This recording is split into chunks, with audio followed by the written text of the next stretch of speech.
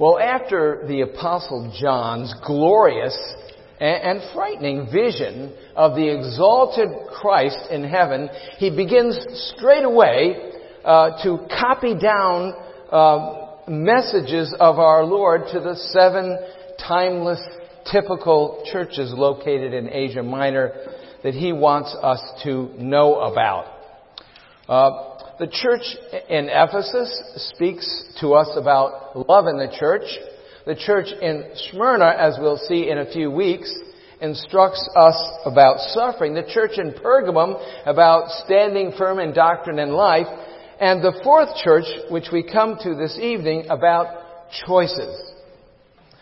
Some of the choices made by the church in Thyatira were good, and some were very bad.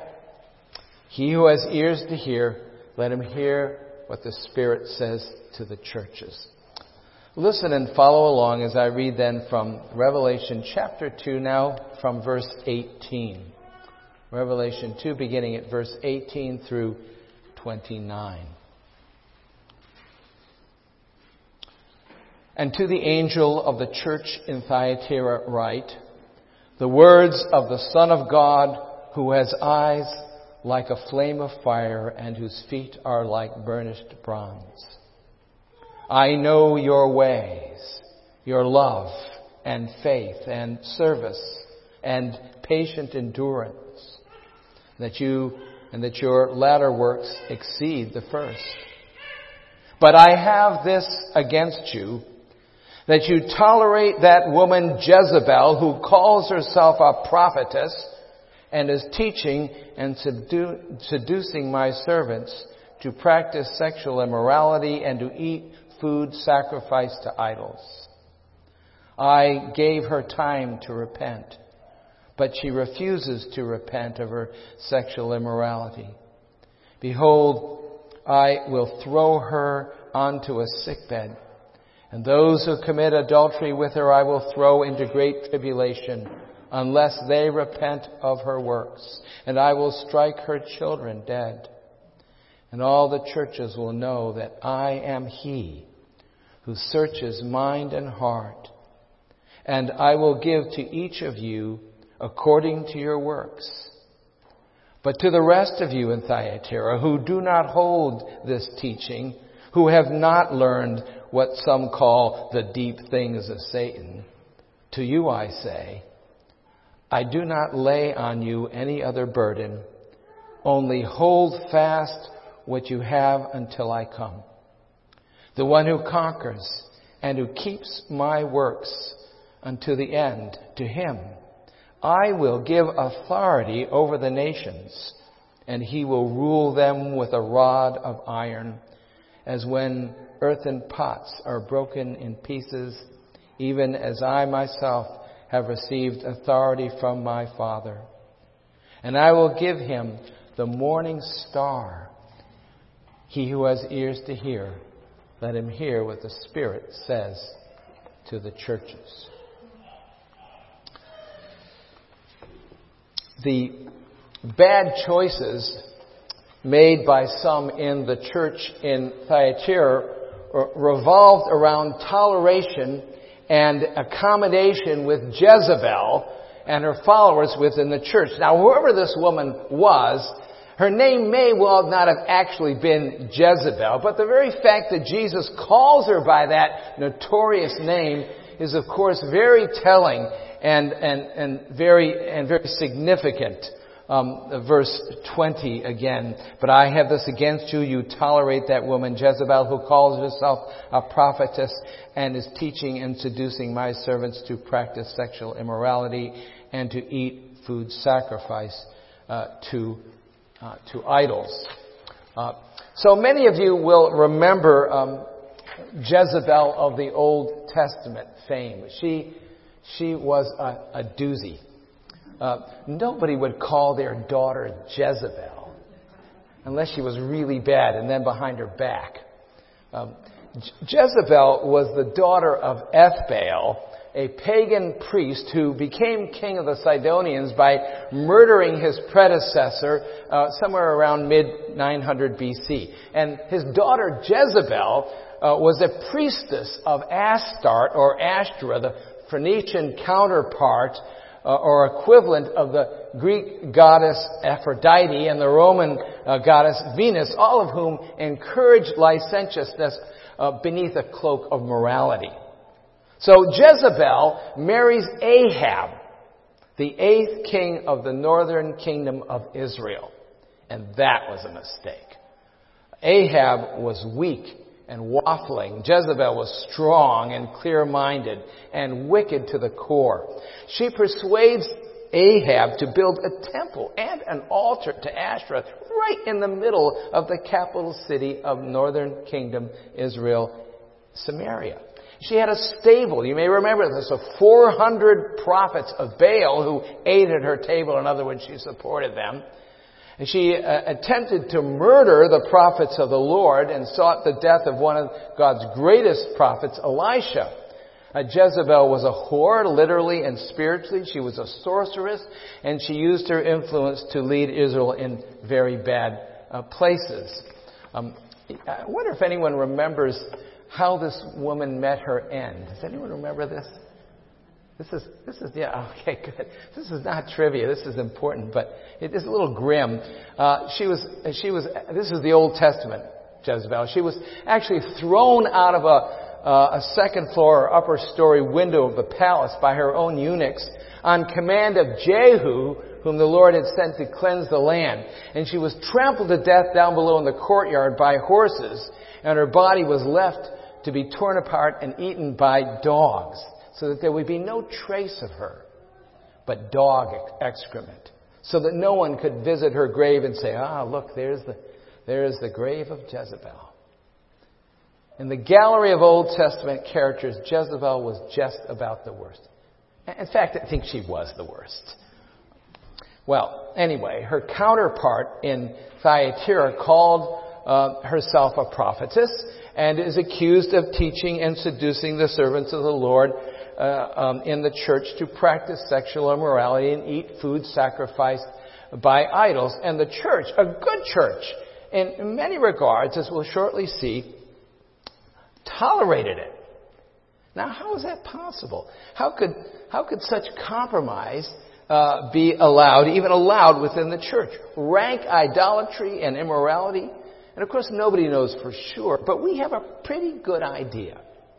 It turns out that Thyatira was known from contemporaneous reading, historical writings, and from archaeological evidence, that it was a place known throughout Asia for its trade guilds, powerful associations of bakers and clothiers and cobblers and weavers and tanners and dyers and potters and bronze workers. Maybe you remember Lydia, of whom we read in chapter 16 of the book of Acts, who was a seller of purple goods, an influential woman and possibly a very wealthy woman who hailed from Thyatira. Now, here's the significance of this fact. Given the state of paganism of that time and place, it's almost certain that each of these guilds would have had a patron god or goddess. That's just the way they worked. And so in Thyatira, if you wanted to get ahead in the world, if you wanted security, if you wanted a good job, you would have had to belong to one of these trade guilds.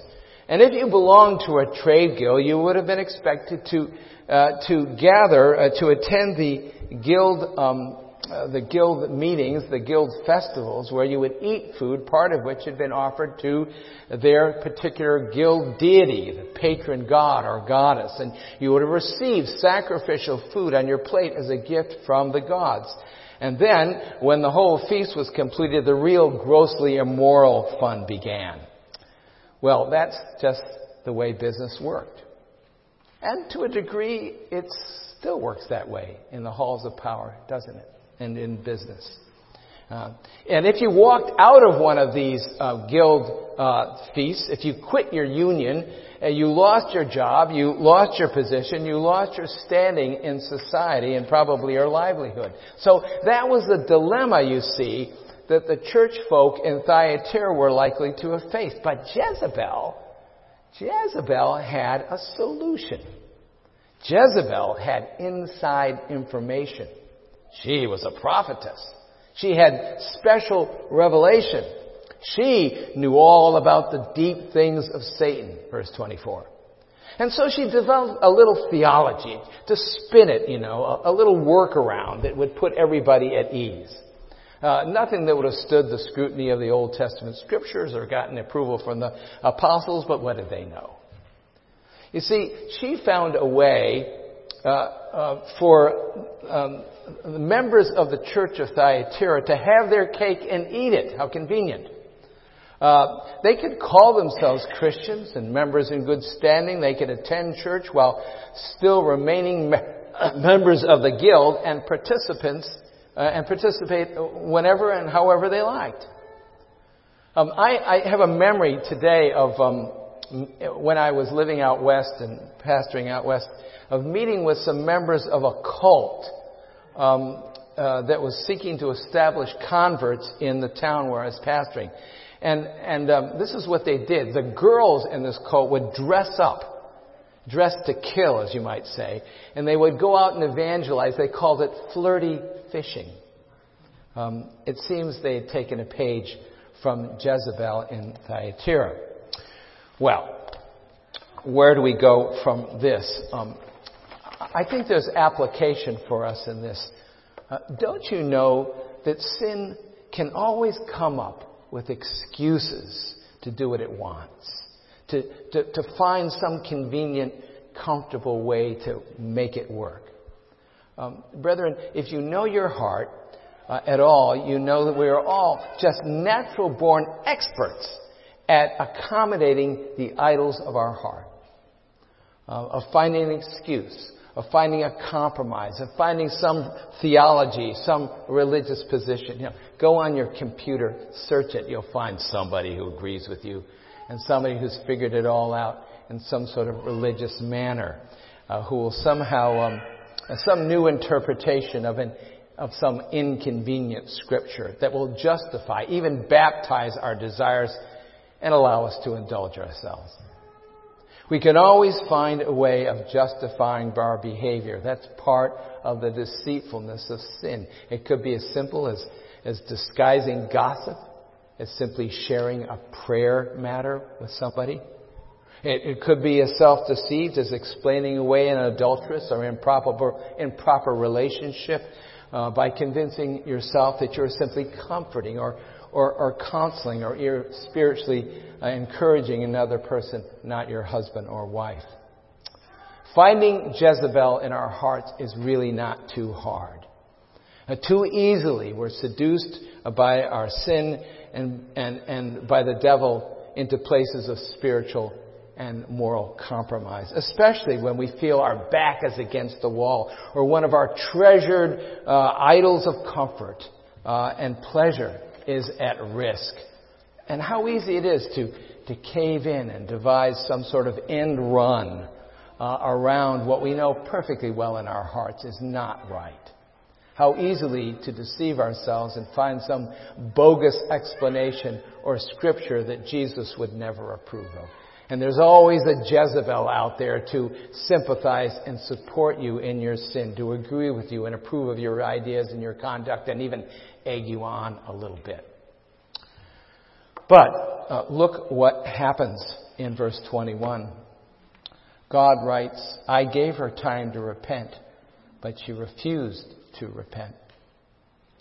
So the Lord had visited this woman and confronted her. Perhaps there had been some conversations. Perhaps some church leader, elder had spoken to her, or the Lord had raised up someone else in the congregation to confront her.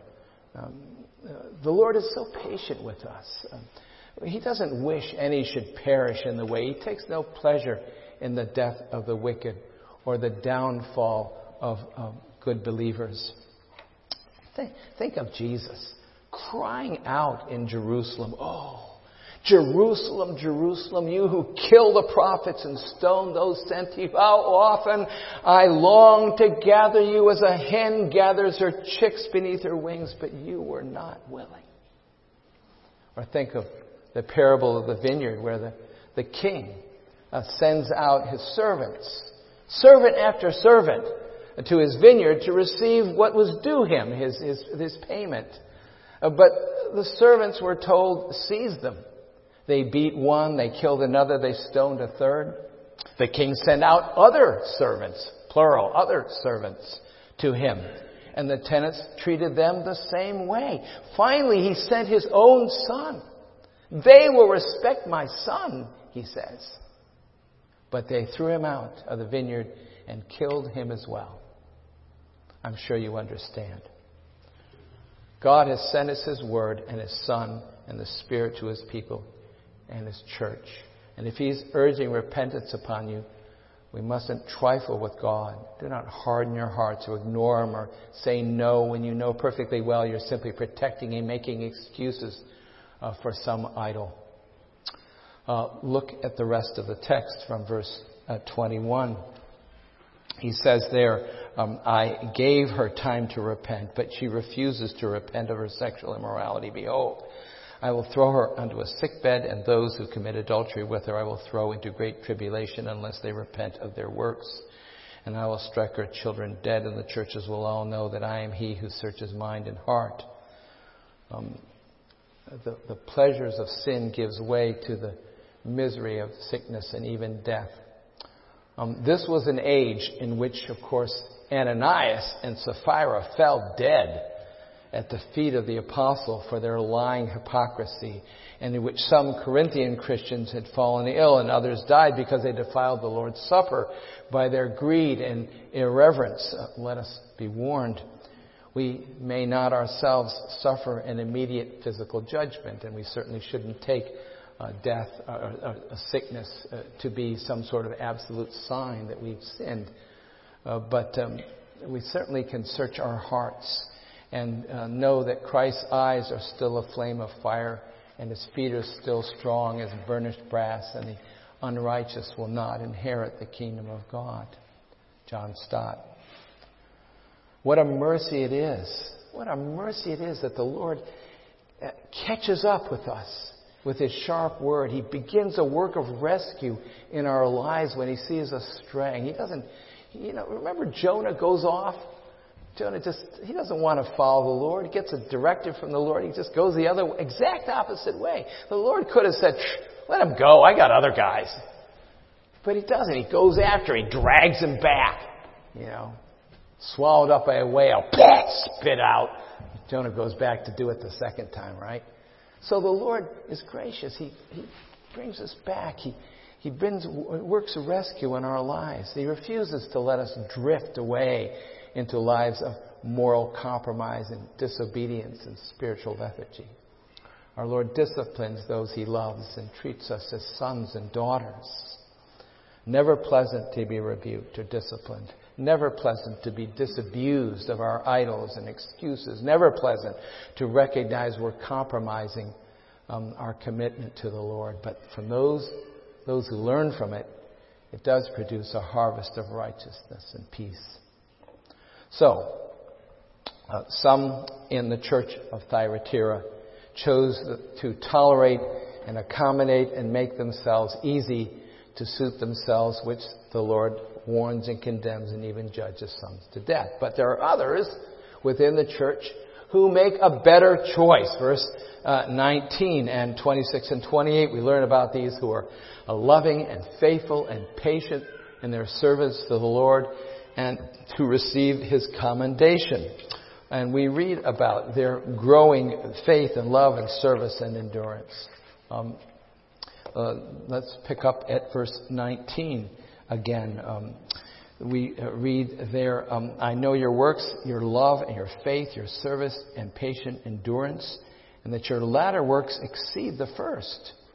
And then again in verse 24, But to the rest of you in Thyatira who do not hold this teaching and who have not learned what some call the deep things of Satan, to you I say, I do not lay on you any other burden, only hold fast what you have until I come. The one who conquers will be blessed, as we discover. So here he's describing the good works of the church, which are not lost upon the Lord. He sees them, he knows, and he's delighted. He says, I know your works of love and faith and service, and they're even better now than they were at the beginning. You see, they were a loving church. They hadn't lost their love like the Ephesians, their first love. They're walking by faith and not by sight. They're not introverted. They're not serving themselves, but one another and doubtless those around them.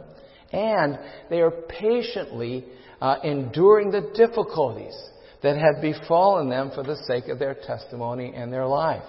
And they do not take hold of the false teachings that were perhaps swirling around them as a congregation. And they bore the difficulties of trying to maintain a living while living in this town.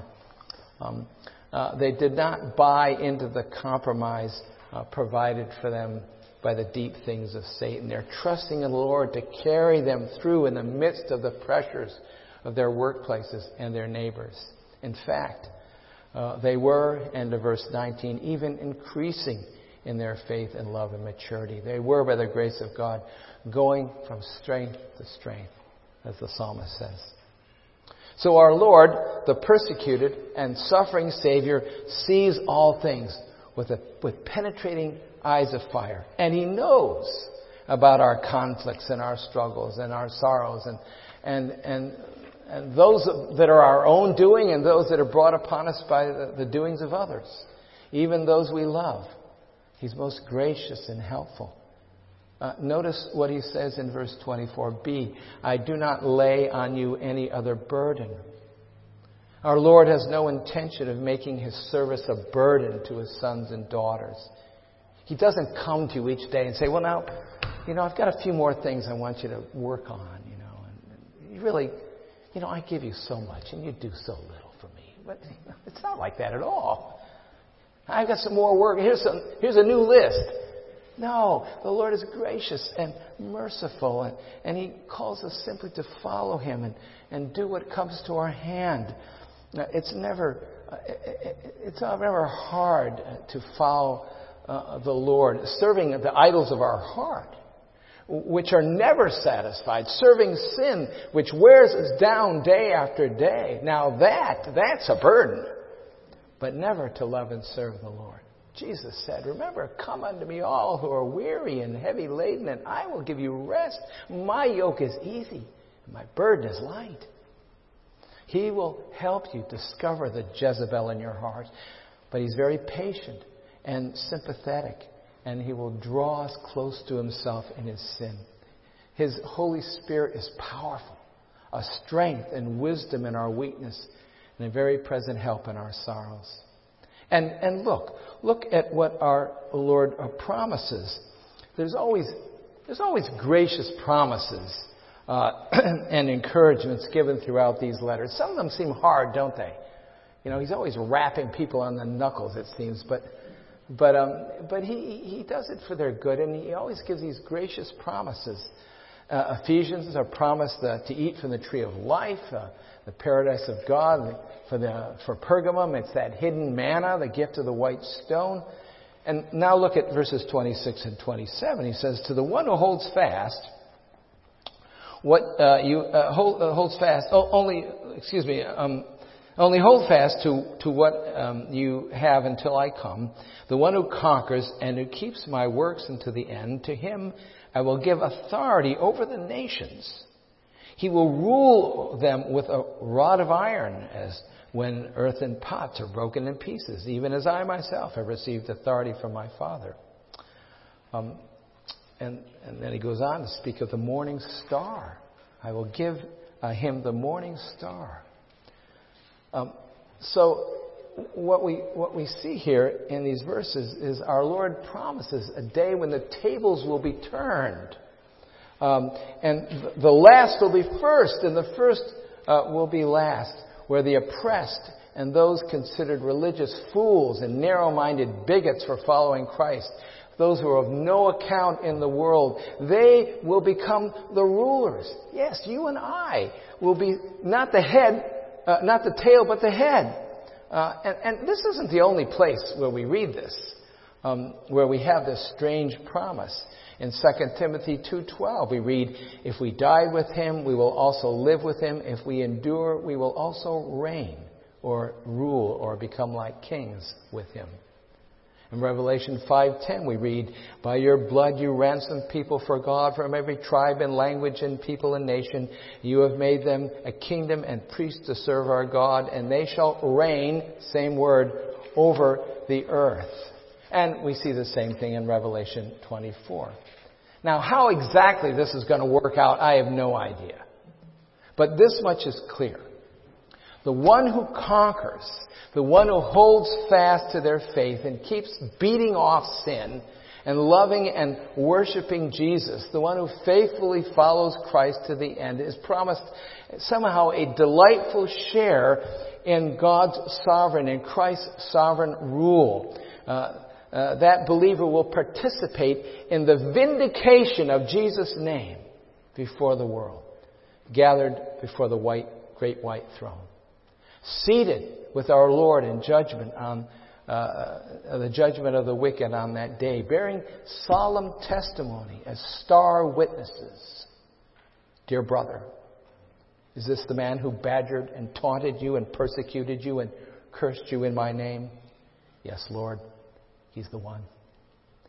Dear sister, is this the man who molested you and spoiled your good name? Yes, Lord, it was he.